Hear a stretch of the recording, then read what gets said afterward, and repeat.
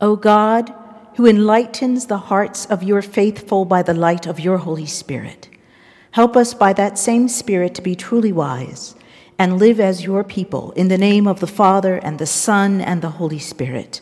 Amen.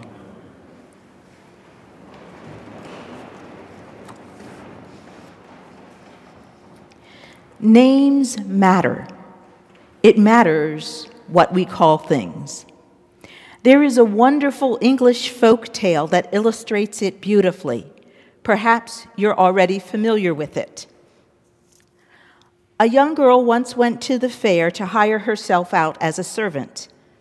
At last, a funny-looking old gentleman engaged her and took her home to his house as a live-in maid. When she got there, he told her he had something to teach her, for that in his house he had his own name for things. He said to her, "What will you call me?" She said, "Master, or Mister, or whatever you please, sir." He said, "You must call me Master of all masters." "And what will you call this?" pointing to his bed. She said, "Bed, or couch, or whatever you please, sir." He said, "No, that is my barnacle." "And what do you call these?" pointing to his pantaloons. "Breeches, or trousers, or whatever you please, sir." "You must call them squibs and crackers." "And what do you call this?" pointing to his cat. "Cat, or kit, or whatever you please, sir." "You must call her white-faced simony." And then showing her the fire, in the fireplace, he said, "What do you call this?" She said, "Fire, or flame, or whatever you please, sir." "No, Pondalorum is its name." "And what do you call this?" pointing to his house and cottage. She said, "House, cottage, or whatever you please, sir." He said, "You must call it High Topper Mountain." Well, that very night, the servant girl woke her master up in a fright, and seeing the cat with a spark of fire on its tail, she said, "Master of all master, get out of your barnacle and put on your squibs and crackers, for white-faced simony has got a spark of hot cockalorum on its tail, and unless you get some Pondalorum, High Topper Mountain will be all on hot cockalorum." And by the time it was all said, his house burned to the ground. It matters what we call things. It matters that we are understood. And as important as it is as to know what we call things, it's more important to know what we call people. Mark's gospel opens with the proclamation that this is the good news of Jesus. And for this evangelism, this good news needs no birth narrative. John, the forerunner, is known as the baptizer, or growing up, he was John the Baptist.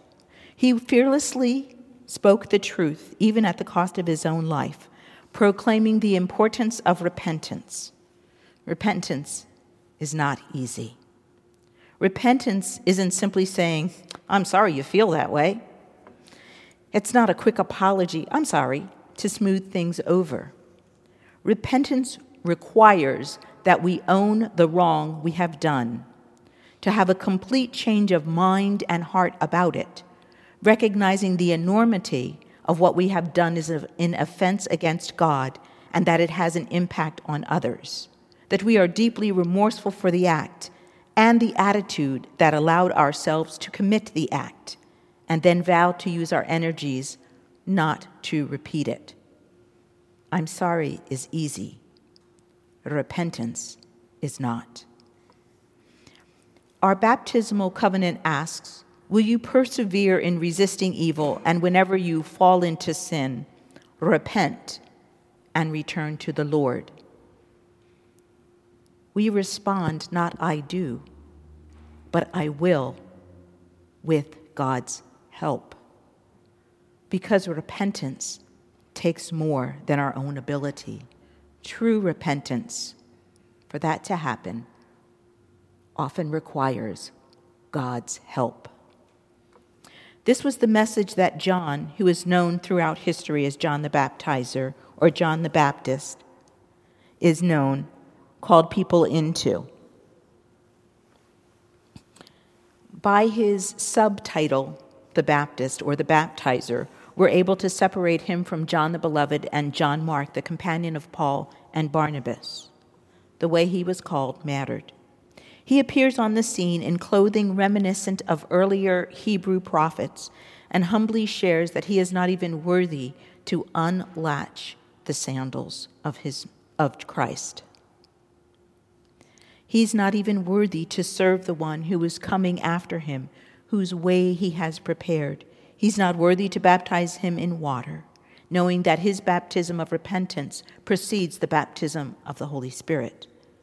Then one day Jesus comes to these waters of Jordan, not because Jesus needed to repent or anything, for he was without sin, but in coming, he was walking the way that John had prepared, that the prophets had spoken, and that we would too walk someday. I wonder if it was less about repentance and more about the death of Jesus' old life as he once knew it. In the waters of baptism, we die to what is old, and at that time, Jesus died to his private life. And then he was raised anew to bring us the good news. In Mark's account, only Jesus saw the heavens split open, the descent of the dove, and the voice from heaven saying, "You are my Son, the beloved. With you I am well pleased." The ministry of Jesus, the holy God in human flesh, is going to be a very difficult one, as the Creator becomes the created and becomes subject to numerous earthly limitations, earthly kindnesses and cruelties, and deep misunderstandings. But before it starts, God the Father speaks directly to his child. Remember who you are. You are my son. You are not what people will say about you. You are not what you might say about yourself in your best moments or in your worst moments. You are not what you do or the acts you perform. You are my son.